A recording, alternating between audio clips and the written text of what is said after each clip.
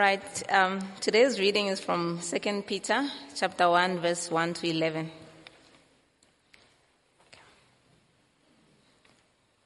Simon Peter, a servant and apostle of Jesus Christ, to those who, through the righteousness of our God and Savior Jesus Christ, have received a faith as precious as ours. Grace and peace be yours in abundance through the knowledge of God and of Jesus Christ, our Lord. His divine power has given us everything we need for a godly life through our knowledge of Him who called us by His own glory and goodness. Though through these He has given us His very great and precious promises, so that through them you may participate in the divine nature, having escaped the corruption of the world caused by evil desires. For this very reason, make every effort to add to your faith goodness, and to goodness knowledge, and to knowledge self-control, and to self-control perseverance, and to perseverance godliness, and to godliness mutual affection, and to mutual affection love. For if you possess these qualities in increasing measure, they will keep you from being ineffective and unproductive in your knowledge of our Lord Jesus Christ. But whoever does not have them is nearsighted and blind, forgetting that they have been cleansed from their past sins. Therefore, my brothers and sisters, make every effort to conform to your calling and election. For if you do these things, you will never stumble, and you will receive a rich welcome into the eternal kingdom, our Lord and Savior Jesus Christ. This is the word of God. Thank you for the reading. Well, it really is such a joy to be with you ladies this morning. So this morning, as you can see, we are in 2 Peter, and the letter of 2 Peter. And just to set the scene a little bit before we dig in, it's a letter to God's people scattered throughout the provinces of Asia and living as exiles. And Peter is coming to the end of his life. And it's interesting, when somebody comes to the end of their life, they kind of want to tell you things that are important. You know, they're not going to deal with any nitty-gritties. It's things that are really of value and importance that they want you to know before they pass on. And Peter wants them to give them a word of encouragement about what's important. And the challenges that these exiles faced was false teachers, persecution, and misplacement. And so in his first letter, Peter encourages them in the gospel and reminds them to stand firm in the true grace of God as they face that persecution. So in 1 Peter, the theme of the message of the letter of 1 Peter is stand secure in the hope that you have. And as we come to the letter of 2 Peter, his overall theme is never stop growing in that hope that you have. So if you're unsure of what your hope is, go to 1 Peter. If you know what your hope is and you want to know how to grow, come to 2 Peter. And there are 3 main sections in this letter of 2 Peter. There's a call to maturity, which is chapter 1, verse 1 to 11. There's a call to discernment, which is chapter 1, verse 12 to 2, verse 22.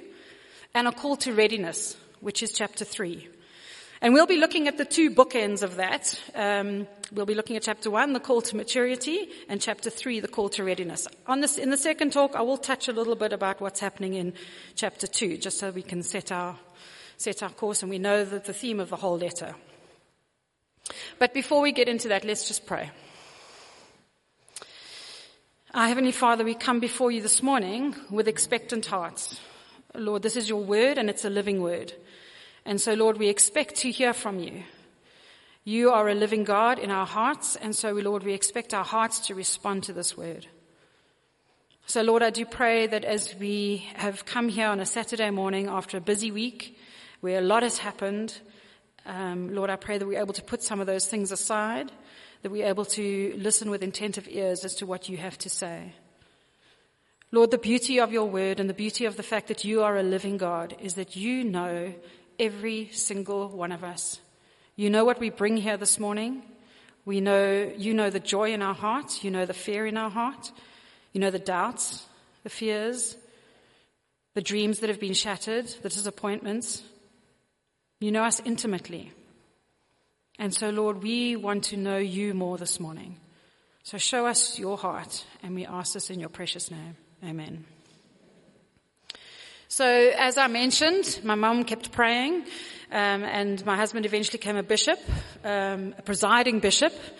For those of you who don't know what that means, it's a position that he holds that oversees 150 churches here in South Africa and 100 churches in Southern Africa. That's part of the family you're with, by the way, which is also really great to lift our eyes sometimes and to realize we're part of a far bigger kingdom than what we see on a Sunday morning. He often engages on an international level. He's on many boards. He sits in many meetings.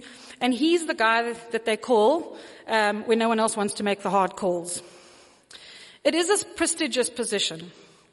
And because of that, often people presume that they know Glenn, because maybe they've met him once.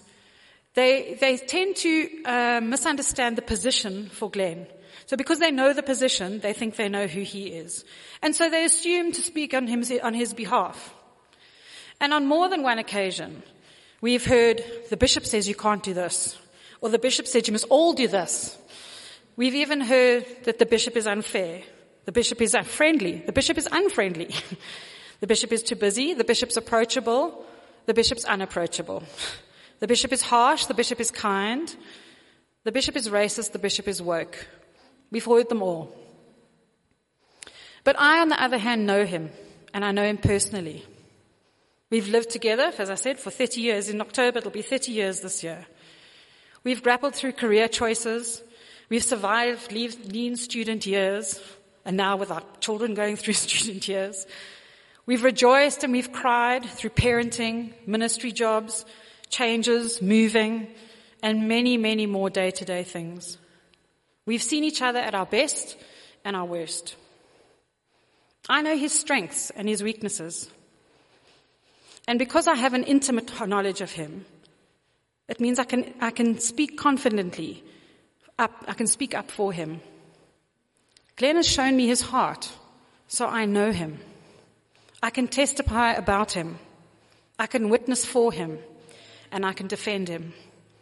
Because I know Glenn, not just the position he holds. And Peter wants us to know God, not the position he holds. I'm often struck by how bold and confident this opening statement is in 2 Peter. He says, grace and peace be yours in abundance through the knowledge of God and Jesus our Lord and Savior. And 2 things stand out for me. We can only have grace and peace through the knowledge of Jesus. Think about that. The world is always after world peace. The only way through peace is through the knowledge of Jesus Christ. And we can have it in abundance. Think about these believers, scattered, confused, lost, exiles, and they faced this opposition. And I'm pretty sure they were not feeling like they had an abundance of grace and peace. Life was hard. Life is hard. I know for me, when life is hard, it can often feel more like the empty Theewaterskloof Dam than the overflowing Tugela Falls in the rainy season. And you guys have just experienced that, where there's been floods in the Kruger.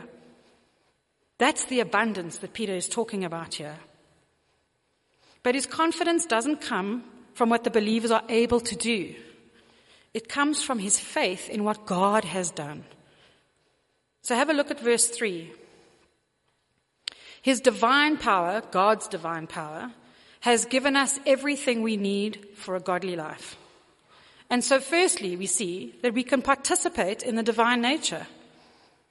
His divine power has given us everything we need for a godly life through our knowledge of him who called us by his own glory and goodness. Through these, he has given us his very great and precious promises, so that through them you may participate in the divine nature, having escaped the corruption of the world caused by evil desires. Peter says that the Christian life centers around the knowledge of Jesus. This is the foundation statement of his whole letter. 3 times he says it in this passage, in verse 2, in verse 3, and in verse 8. The very source of our godly life is knowing God, meaning that we can't function without it. Think about a river. If there's no source to the river, there's no river. So through our knowledge of him who called us by his own glory and goodness, not our achievements, not our good works, our church attendance, our baptism certificate, confirmation certificate, not our ministry. It's not anything we do, but in our personal relationship with our relational God. And I know we know this. Many of us know this. We sit in good Bible teaching churches, and yet we struggle to live it out in our daily lives. Relationships are hard work. It means I have to be vulnerable.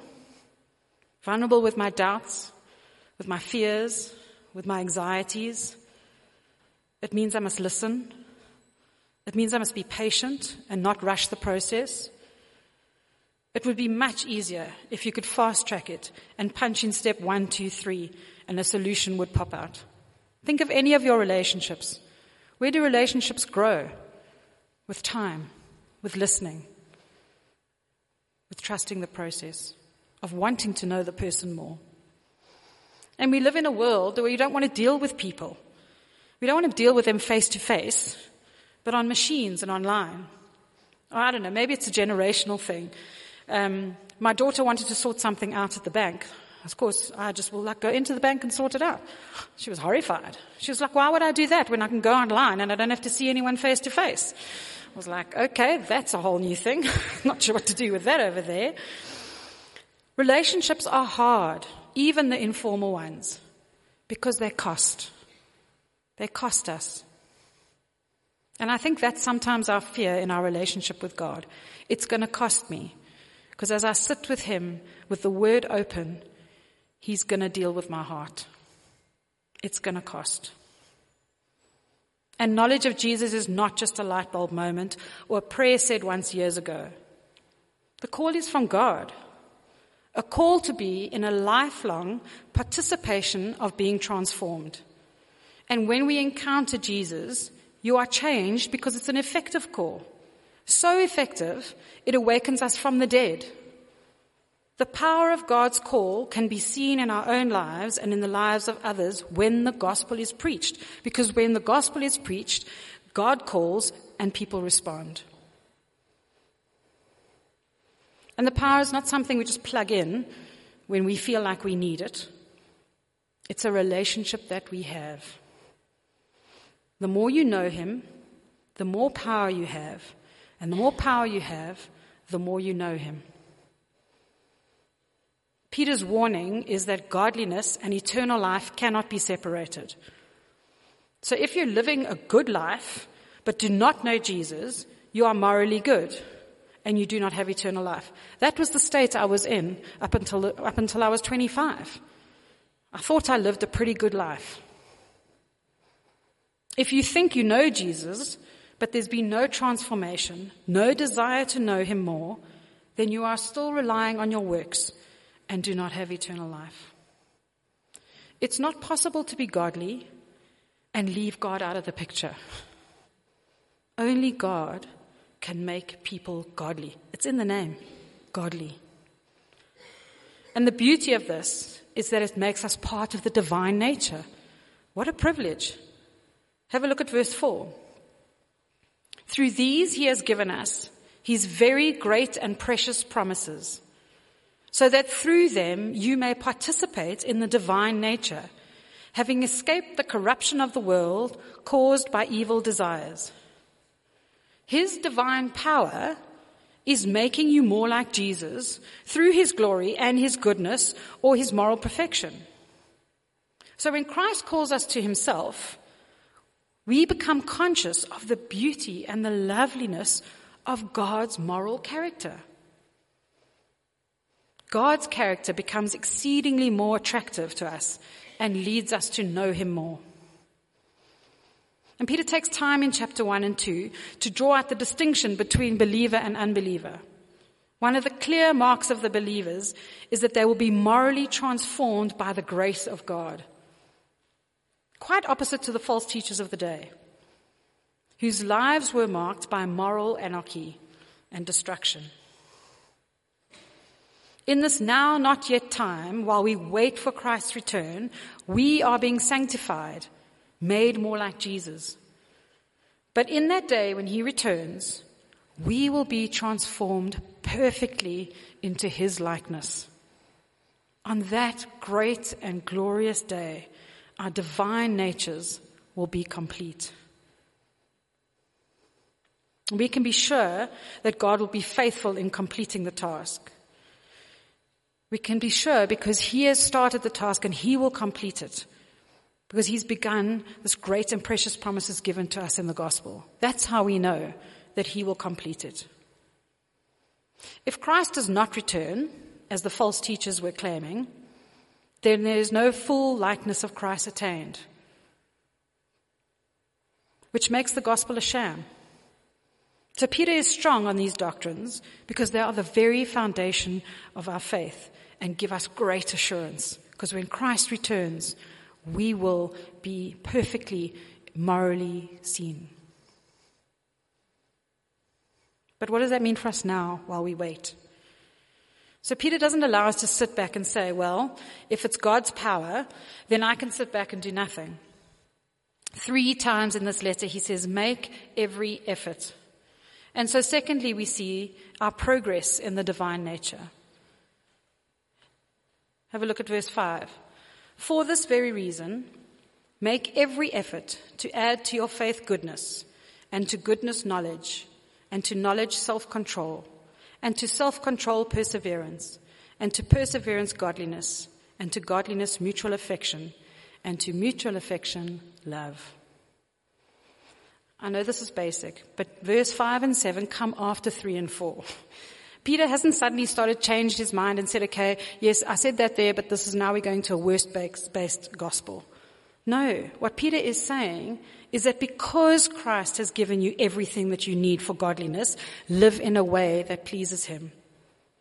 The more you know him, the more you will desire to please him. And the more you desire to please him, the more you will know him. So as we read this list of virtues for godly living, there should be something quite familiar about them. Does it remind you of the fruits of the Spirit in Galatians when Paul is talking to the Galatian church? Godly living is shown by living out the fruits of the Spirit. There's an outward evidence of an inward transformation. So verse 5, make every effort to add to your faith. Verse 8, possess these qualities in increasing measure. The godly character is not passive or stagnant. Why? Because it's a living relationship and not a list of things that we can get right. And when we look at the chain of virtues, it's helpful to see them as a logical progression. Peter starts with faith because trusting God is at the root from which all the other virtues spring, which we looked at. It's when you rely on God and his promises, and that makes us live out in a new way, as we saw in verse 4. And then he says, add to your faith goodness or moral excellence. Knowledge. We've already seen that knowledge of him is the source and the power of our godly life. So what happens when I put that knowledge into practice? I exercise self-control. The very definition of self-control is not giving in to the sinful desires. And so we exercise self-control when we put God's word into practice. The very thing the false teachers were not doing that end of the day. They were very quick to point out the law and yet live as they pleased, living lives of greed and lust and giving in to sinful desires. Perseverance or steadfastness. If you are exercising self-control, resisting the desires of the sinful heart, then you are persevering. You are choosing to hold on to the promises as you are faced with the corruption of the world. When the circumstances around you tell you that God doesn't care, you hang on to the promises. That's perseverance. That's steadfastness. It's not about getting it perfectly right every time, but it is the desire to want to turn to God, asking him to remind you of the promises and trusting that he is with you in the storm. And then godliness. Godliness, growing in moral character of God or growing in Christ-likeness, happens when you are persevering. Mutual affection, concern for one another. Concern for one another of different races, status, economic background, and even social backgrounds. And then love, which is the key to the Christian virtue. It is the very core of the gospel. Christ who showed love to undeserving sinners. We recognize a Christian as someone who puts his or her selfish desires aside and seeks to place others' needs before their own, which again takes place through the knowledge of Him. And if we are growing in these virtues in increasing measure, it makes us effective witnesses for what Christ has done. Verse 8, for if you possess these qualities in increasing measure, they will keep you from being ineffective and unproductive in your knowledge of our Lord Jesus Christ. But whoever does not have them is nearsighted and blind, forgetting that they have been cleansed from their past sins.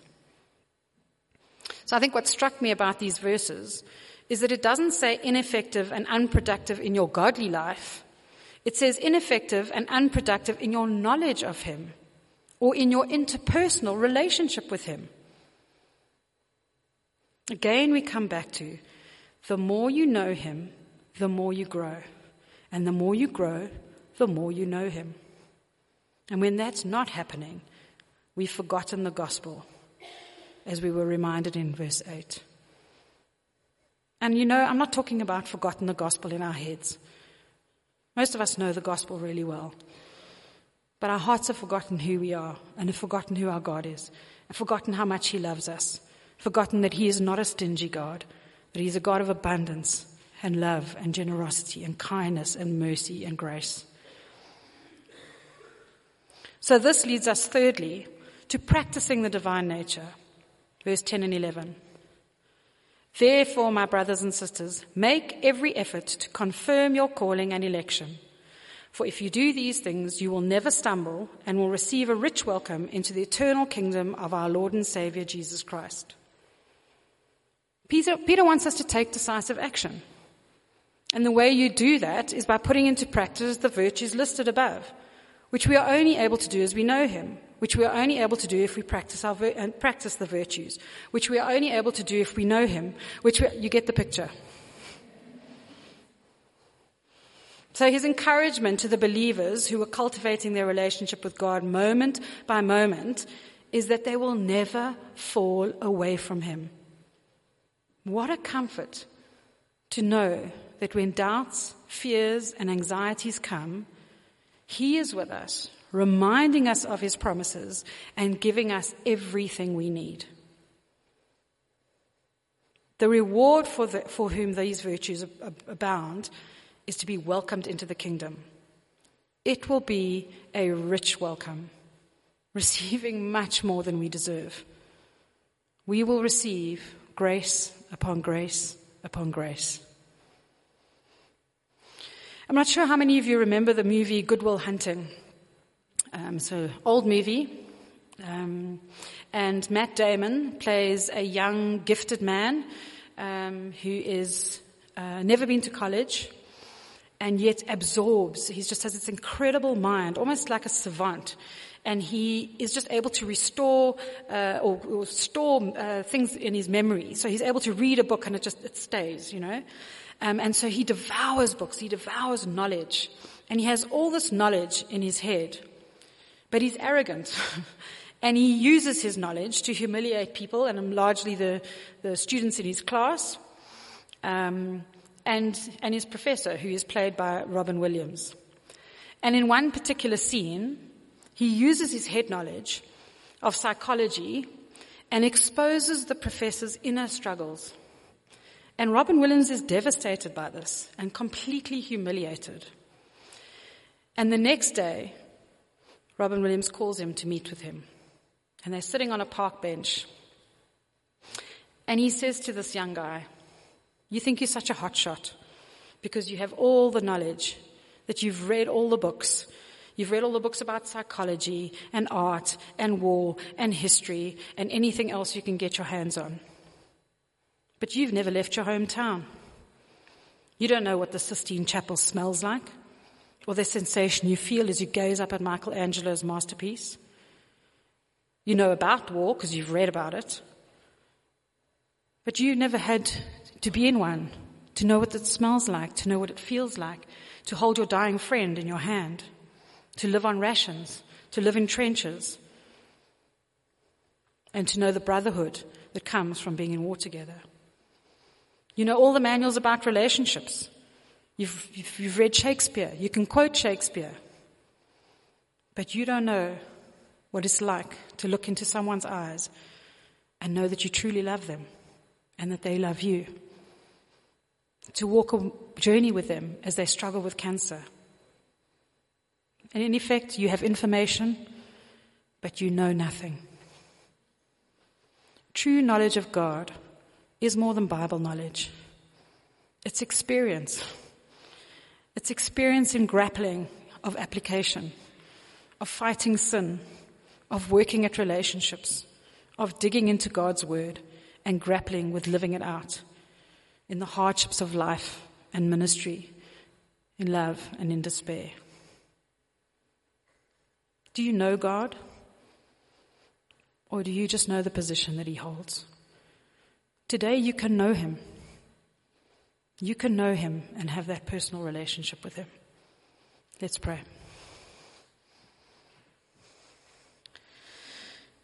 Oh, Heavenly Father, thank you, Lord, that you loved us so much that you sent your Son. How much more personal does it get than that, Lord? That you sent your Son to face your wrath, to pay the penalty for our sin. Oh, Lord Jesus, let us be gripped by that once again. Lord, forgive us for those times that we think that we can grapple through our things on our own. Forgive us for those times when we don't come to you because it's too hard and we know that it's going to cost and you know you're going to expose what's in our hearts. But Lord, we also know that when we come to you, you show us your heart and you show us who you are. And we know you more. And we know the richness of that and how our relationship with you then grows. How we then change and are transformed. So Lord Jesus, be at work in our hearts, Lord. Thank you for what you have exposed this morning. Thank you for the encouragement that you give us. And thank you for the reminder of how much you love us. And we ask this in your precious name.